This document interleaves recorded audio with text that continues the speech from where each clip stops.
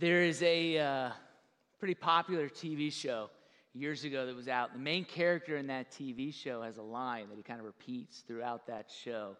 It is that our greatest fears lie in anticipation. Our greatest fears lie in anticipation. And whenever I have to speak, that never becomes truer than in that moment. Once I'm up here, I'm fine, but the anticipation can be gut-wrenching sometimes. And I just want to say this before I get into my message. This was so true last night, and I want to say the same thing again this morning. Every time I come up here, I am greeted with so many people that legitimately smile back at me. And I look out and I see the faces of people that I have gotten to do ministry with and that I've gotten to know, and that you have been so great to me and my family. And so while my fears may reside in the anticipation, right, here's the thing. I get up here and I get to make eye contact with you guys, and I know your stories, and I know how God has worked through you, and it is a joy and a privilege and an honor to be able to say that, man, God has legitimately blessed me with some of the best 10 years of my life being here with you all, and I'm grateful for you, and I'm thankful for you. And so if we have not had the opportunity to meet, because while there are so many faces that I do know, there are others that I don't. And hopefully we'll have an opportunity to connect and share stories and hear how God is working in your life. But just for right now, my name is Brian Herring. I serve as one of the pastors here at Spanish River Church. And today we get to continue through the Sermon on the Mount in Matthew chapter 5. I've been meeting with people a lot over the course of the last couple weeks, and there's been a theme that I've seen repeated over and over with people that I've had the opportunity to meet with. And it's this legitimate theme of just exhaustion and weariness that people have. And maybe you can relate. I see a lot of you shaking heads. Just this burden that we seem to be kind of walking through. And I love our call to worship this morning, because what did Eric do in leading us into worship this morning? But he read from Matthew 11, where Jesus turns out, he says, look, all of you who labor, all of you who are heavy burdened, come to me. Learn from me, because there is peace for your souls. How many of us long for peace in our souls? I mean, we know it's true, but so often we forget, because so often we get wrapped up in everything that's going on in our world. And too often we become more preoccupied with the voices of the culture around us and more with the worries of the day today than reminding ourselves of the gospel that Jesus preached and the gospel by which we were saved to those who believed. There's a quote that I love. It's from a pastor up in Philadelphia, and he says this. He says, in life, there is nobody who is more influential to you than you are. Do you know that? There's nobody in life who is more influential to you than you. You know why? Because nobody talks to themselves as much as you talk to you. Every single one of you, every day that you wake up, you are preaching to yourself some kind of a gospel. And more often than not, we start preaching to ourselves the righteousness and the gospel of our age, and it leaves us exhausted. Exhausted from trying to keep up, or exhausted from trying to maintain. With my kids in the past, I've used this, and I used to use this as a teacher. I'd say, you need to be more of a thermostat and not a thermometer, right? So when I would say that to my kids, or I'd say that to my class, what I mean is, when you step into a room, I want you to set the temperature, not react to it. I want you to be a thermostat. I want you to go in there and lead, and through your attitude and your actions, I want you to influence people around you. I don't want you to be a thermometer who walks in and just reacts to what's already going on in the room. But I think more often than not, I fall into the habit of being a thermometer with the culture around me. When I started this job, almost 10 years ago now, our senior pastor was Dr. Kiedis. And many of you remember him, and Tommy was a great guy, but Tommy was a morning person. That might actually be an understatement, right? Like, Tommy was up at like 3 o'clock every morning. I used to get emails from him at 4:30. And we had an executive pastor and a senior pastor that were in the office well before 6. And so I came in, and I'm surrounded by these high-capacity men and women and this amazing staff of individuals that are doing great things for the Lord. And I'm like, all right, here we go. I want that type of a morning routine. I can do that. I can make this happen. So I started setting my alarm clock for 4:15. Yeah, Yeah, so after about a week, we kicked that back to 5:30. And after about 2 weeks, my wife legitimately said, no more, because you are a horrible person when you're tired. And I was just exhausted. I was so exhausted trying to keep up. Now, that's a funny story, but if we're honest with ourselves, we can find ourselves exhausted from trying to maintain as well. Right? Any of you mothers in this room, you know that. You know the mommy wars are real. And as much as you'll claim, hey, I don't get involved in that, you notice that their child's crawling already. Why isn't yours? And holy cow, look at their vocabulary. My kid doesn't speak like that. Or maybe this is for guys as well, right? We'll jump onto social media and we're like, holy cow, this person works 70 hours a week, grows their own cotton, and knits their own organic shirts for their family.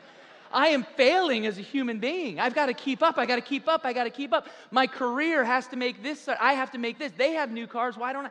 And we find ourselves exhausted with constantly trying to build some sort of righteousness, some sort of justification, some sort of purpose or identity in our lives.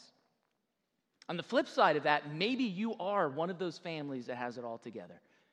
Maybe you have the perfect kids who never do anything wrong. Or at least you pretend to make us think they never do. Perhaps you have the career and the business that took off. Perhaps you live in that school area. But here's the thing. Pride begins to set in, because what happens when you feel like you've achieved that level of righteousness or that level of identity, but you look at people around you and you say, I've done it, what's your problem? Didn't pay attention enough in undergrad, did you? But here's what happens is that pride becomes exhausting because it has to be maintained. What happens to the person who has so much faith and pride built up in their kid's behavior, and then all of a sudden that kid does something incredibly stupid? What happens when your pride and your identity and your righteousness is built on your career and your earnings, and all of a sudden your market goes south? And there's this pressure and there's this exhaustion that comes from having to maintain. But as we've been walking and we look today at a passage in Matthew chapter 5, verse 17 through 20, you can turn there. We're going to read it here in a second. Jesus begins to showcase that there is a greater righteousness for us, a righteousness that leads to rest and peace. The Beatitudes will tell us this is a greater righteousness that brings about mercy and purity and peace, a rest that we long for in our souls. So today, let's be reminded of the gospel. Maybe a gospel that we have forgotten or that we have never known, but an opportunity to say, no. Today I need to preach to myself what Christ has done in my heart. We're in Matthew chapter 5, so if you have your Bible, please open up to it. This section will show on the screens, but I would encourage you, if you have a Bible, take it out. Use your phone, because we're also going to be reading a couple other passages that won't show up there. This is Matthew, the Levite, disciple of Jesus, a tax collector, who records this in the 5th chapter, starting in the 17th verse. The word of the Lord. Jesus speaking says, "Do not think that I have come to abolish the law or the prophets. I have not come to abolish them, but what? To fulfill them. For truly I say to you, until heaven and earth pass away, not an iota, not a dot will pass from the law until all is accomplished. Therefore, whoever relaxes one of the least of these commandments and teaches others to do the same will be called least in the kingdom of heaven. But whoever does them and teaches them will be called great in the kingdom of heaven. For I tell you, Jesus says, unless your righteousness exceeds that of the scribes and the Pharisees, you will never enter the kingdom of heaven." Let me pray for us. Heavenly Father, Lord, so grateful for your word. And Lord, may we preach a gospel to ourselves today. May your Spirit awaken within us the rest that you have for us. In Christ's name we pray. Amen. Amen. So here we're coming to a part in Jesus' sermon. This is the first part in Jesus' ministry where he is going to address the law. This is the Tanakh. This is the Old Testament. Jews don't call it the Old Testament. They would call it the Tanakh, and that's made up of the law, which is Torah, the first 5 books of the Old Testament, or the Tanakh, as well as all the rest of it, which would be the prophets. These are the writings of history of the nation of Israel. These are the great prophets, the minor prophets. These are the books of literature and wisdom and lament. And here Jesus is addressing them because there begins to be a rumor that, hey, this guy Jesus is teaching some sort of anti-law or some sort of new law against which Moses laid out. And Jesus uses this as an opportunity to tell them, no, no, no, no, no. No, in verse 17, he says it's actually quite the opposite. He says, I don't think that I've come to abolish this law or the prophets. I have not come to abolish them, but to fulfill them. And fulfill there is the key word. Well, what does he mean when he's saying, I've come to fulfill all of the Tanakh, all of the law, all of Torah, as well as the prophets? In a nutshell, he's saying this. And Jesus came to fulfill a number, but the main fulfillment of Jesus' ministry was this. It was that, out of order. Here we go. It was that by dying on the cross and thereby satisfying forever the demands of the law against those who would believe in him. Ultimately, at the end of the day, Christ fulfilled the law through his death. And therefore satisfying the demands of the law and showing forgiveness and atonement for those who would believe in him. And here's the beauty of it. Jesus says, look, the law has been already speaking about this for centuries. This is not new. Because whenever there was a law, there was always something that followed it, which was a sacrifice. When God gave the nation of Israel the lawgiver of Moses, right next to him, he gave them the high priest of Aaron.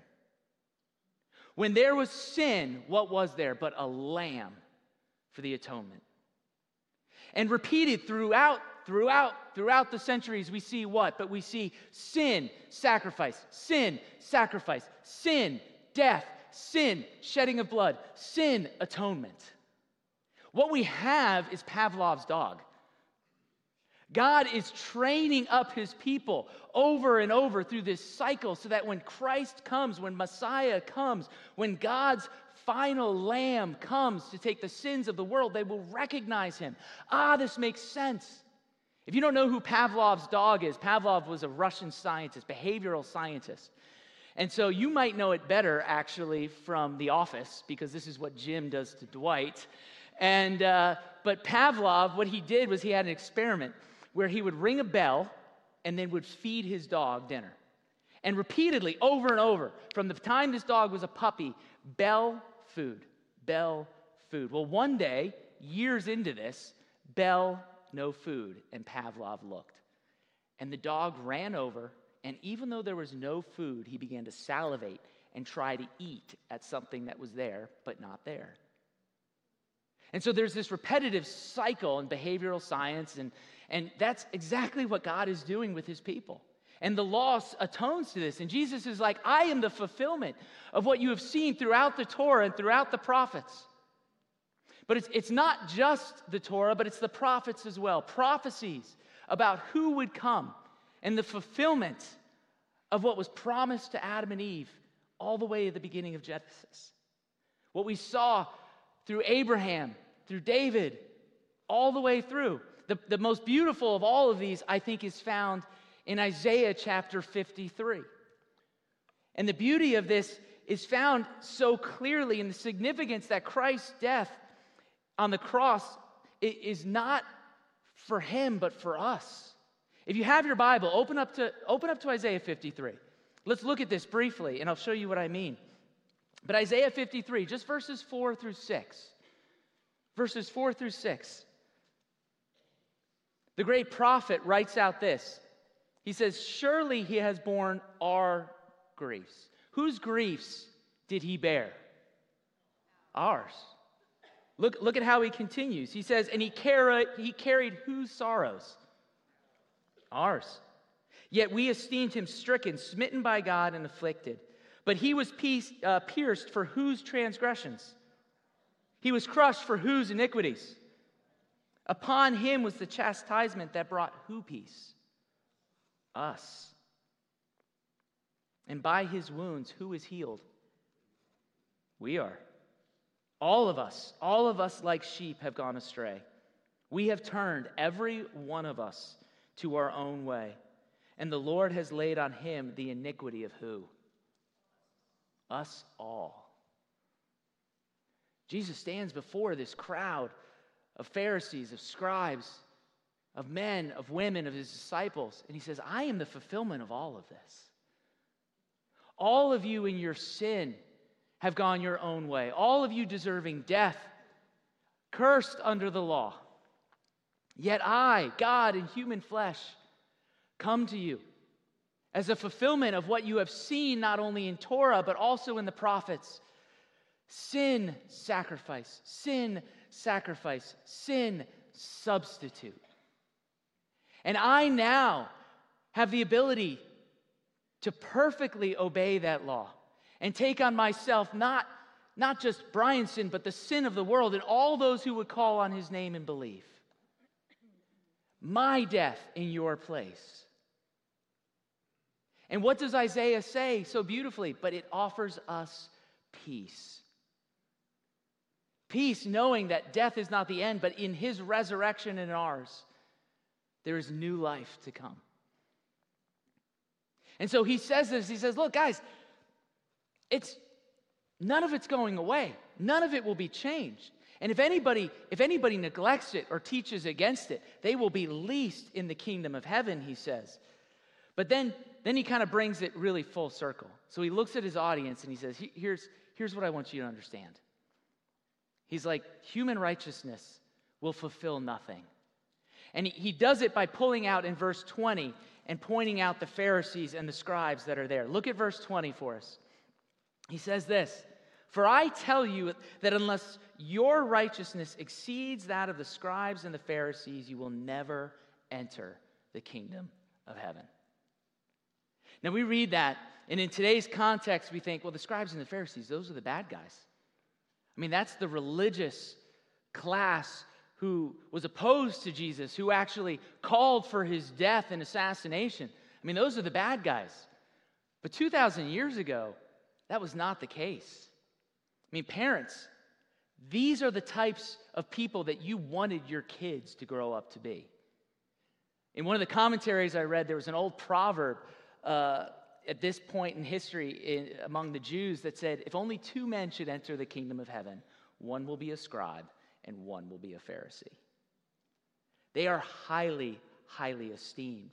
They're pious, they're righteous, they're political, they're culture building, they're holding on to the values of those people. And so highly esteemed, and yet Jesus is saying, look, if you want to enter the kingdom of heaven, you need to make that kind of a mark, but above it. But see, here's the kicker. As we read that and we think, okay, so that means if like, this is where the Pharisees are, I just got to kick it right up here, just a little bit. Maybe I can do that if I try really hard for the rest of my life on this earth. Maybe this will work out. But anybody sitting there would think, like, that would be like me saying, you know what? If I work really hard, maybe I can jump higher than Michael Jordan did. Maybe, and that'll get me into heaven. But that's the type of level that they're up against. And Jesus isn't necessarily saying that. What Jesus is saying is this. Jesus is saying, no. You need an entirely different kind of righteousness. You need an entirely different type of righteousness. A righteousness that is not built as a human righteousness, that is exhausting and that ultimately will never, ever match up to what the law requires or what God deserves or demands. But you need a divine righteousness.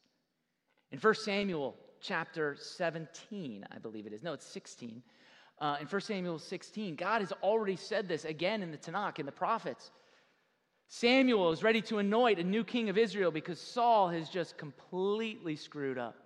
And so he arrives at this home of Jesse, and Jesse's got all these boys, and the first boy comes out, and this guy is tall, he's handsome, he's athletic. Basically, he's this guy right here, okay? And he comes out. That was not a joke. I'm just kidding, right? And what happens? But Samuel says, that's the guy. That's our next king. But the Lord says to Samuel, he says, oh, no. No, men look at stature, and men look at the man or the outside. But the Lord looks at the heart. See, we judge ourselves and we strive so hard with this human righteousness to try and prove ourselves to our culture. And I do believe so often it creeps in where we're trying to prove ourselves to God as well. And it leaves us exhausted, and it leaves us in a horrible spot. Because here's one thing that I loved that one commentator said. He said, hell will be filled with people that are full of human righteousness. And all these things that we're like, well, honesty is good, right? Hard work is good. Faithfulness is good. They are, but they're not saving. And ultimately, they never address the internal part of who we are, which is our soul, which is our heart. Look at it this way. Let's say at the end of this service, I was like feeling it, right? And I was like, hey, I'm going to make omelets for everybody. All right, we're going to have a huge omelet bar, all right? And I'm going to need some help. And David's a much better cook than I, so Pastor David will come up here and he'll help me. But we're going to cook up these omelets. And so I've got like the best of hams. I've got completely organic vegetables, peppers and onions. We've got bacon, crispy, oh, so good, right? I've got the best cheeses and eggs, and so I start cracking the eggs to make up that part of the omelet, right? And on my last egg, I've got this huge bag of eggs. On my last egg, I crack it, and it is green and rotten. Exactly. Ew. And if you've smelled a rotten egg, you know what I'm talking about. But it's my last one, and right into the bowl. And I'm like, you know what? Maybe they didn't notice. So I stir it in real quick. The color goes away. The smell goes away. They look great. I grease up the pan. I throw the eggs in. I start cooking them up. I add all of those amazing ingredients. The choicest of meats and of cheeses, of vegetables. And I close up that omelet, and I place it before you. It looks amazing, and it smells even better. And like Pavlov's dog, you are just drooling. But here's the thing. You know the rotten egg that's in there, and you're not going to want to eat it. See, all those good things that were in there were destroyed, were perverted, were ruined by the rottenness of that egg. And here we come before our God, and here we come before a righteous and holy and just God, and we say, look at all of our good stuff. Look at this little old lady I helped across the street. Look at my church attendance. Look at how I behaved in business. Look at how I was faithful. And yet, what does God say? No, I look at the heart. The righteousness that you present will not save you, but will in fact damn you to hell. No, you need a different righteousness, a divine righteousness, a kingdom righteousness, a greater righteousness that can be given to us. And in order to push that home, what does Jesus do? But I think he preaches by far the most convicting and terrifying passages of Scripture that we get to read through. He lists 5 statements. You have heard it said, do not murder. But I say, do not be angry. You have heard it said, do not commit adultery. But I say, do not lust. You have heard it said, an eye for an eye or a tooth for a tooth. But I tell you, turn the other cheek. You have heard it said, to how to make oaths. And I just say, let your yes be yes and your no be no. I say, love your enemies. And what he's doing is he's highlighting the human righteousness, but exposing the heart. Murder's something that I think everyone in this room would say is awful. I can, in my human righteousness, say that I have not murdered. But yet, what does Jesus say? He says, how many of your neighbors have you assassinated through your gossip and your slander? Whose character have you murdered with your anger? Let's kick it up a notch. You've been to sporting events. You've seen the rallies on the television. How do we speak or post about those that God, according to our scriptures, has placed in power? Do we demoralize, defame, and destroy in our anger? And yet God says, murder. How many of us say, I've been faithful. I've done what I'm supposed to. I've been good to my spouse. And that pride wells up. I don't understand why you couldn't. And yet, what does Jesus say? He says, no, the fantasies that you've been living in, the pornography, and pornography is not just a male problem. It's growing in great numbers with young women in its use. And this great lie that, you know what, this is just between the screen and I. I'm not hurting anybody. Jesus says, adulterer. And yet, we make oaths, but Jesus says, no, no, no. To the lawyers of the day where they love to manipulate and they love to twist and turn and say, well, you know, we can get away with this. We can finagle this. He says, no, no, no, no. No, there needs to be an integrity so deep within you that you don't need to worry about the consequences. Because why do we lie? We lie because most of the time we're fearful of what's going to happen. If I post my real numbers, is it going to hurt my possibility for a promotion? We can fudge this. Jesus says, no. There needs to be an integrity within your heart that is so deep. You don't worry about that. He says, look, you don't retaliate, but you turn the other cheek. And this could be a whole sermon in and of itself, right? That does not mean that says, I just took one on this chin, so you know what? Let's even it up. I'm all about symmetry. That's not what Jesus is saying. But think of it like in Europe, right? What do? But they kiss on the cheeks. This is a response that says, I have been wronged, I have been wounded, but I turn looking for in return a kiss. I want to work towards reconciliation. I don't want to go Hatfields and McCoy on this. No. I'm anticipating a response of a kiss and a bringing back together what was broken. Ultimately cultivating in what? But a love for our enemies. Not an ignoring, not an indifference, but a moving to. Love serves and what? Covers a multitude of sins. All of this closed out with what? Be perfect as your heavenly Father is perfect. Because human righteousness will never satisfy the law and will never satisfy the demands of our just God. No, you are in need. We are in need. And we are needed to be reminded of a divine righteousness, a kingdom righteousness that is beyond what we can produce. That does not change the outside first, but changes the heart. As the Beatitude says, what blessed are the poor in spirit. A humility that sets in. And then through that mourning, and through that humility, and through that hungering and thirsting for God's truth, what happens? But that begins to affect the outside. The holiness that God wants for you and for I is wholeness, inside and outside. And then what do the rest of the Beatitudes promise? But mercy, purity, and peace. Rest for your souls.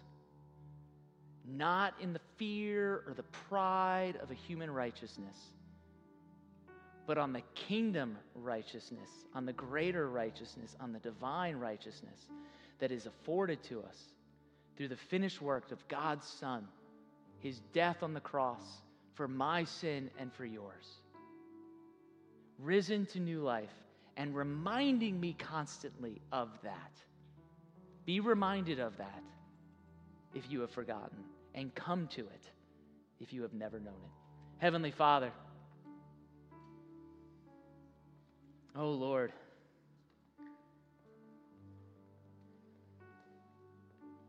prone to wander, Lord, I feel it, prone to leave the God I love. Lord, take our hearts and seal them. Lord, remind us of this divine righteousness, of this kingdom righteousness, of this greater righteousness that Jesus affords.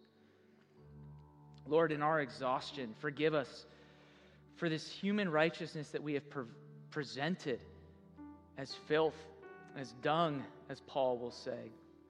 Lord, may we be like the tax collectors and the sinners who say, have mercy on us, a sinner.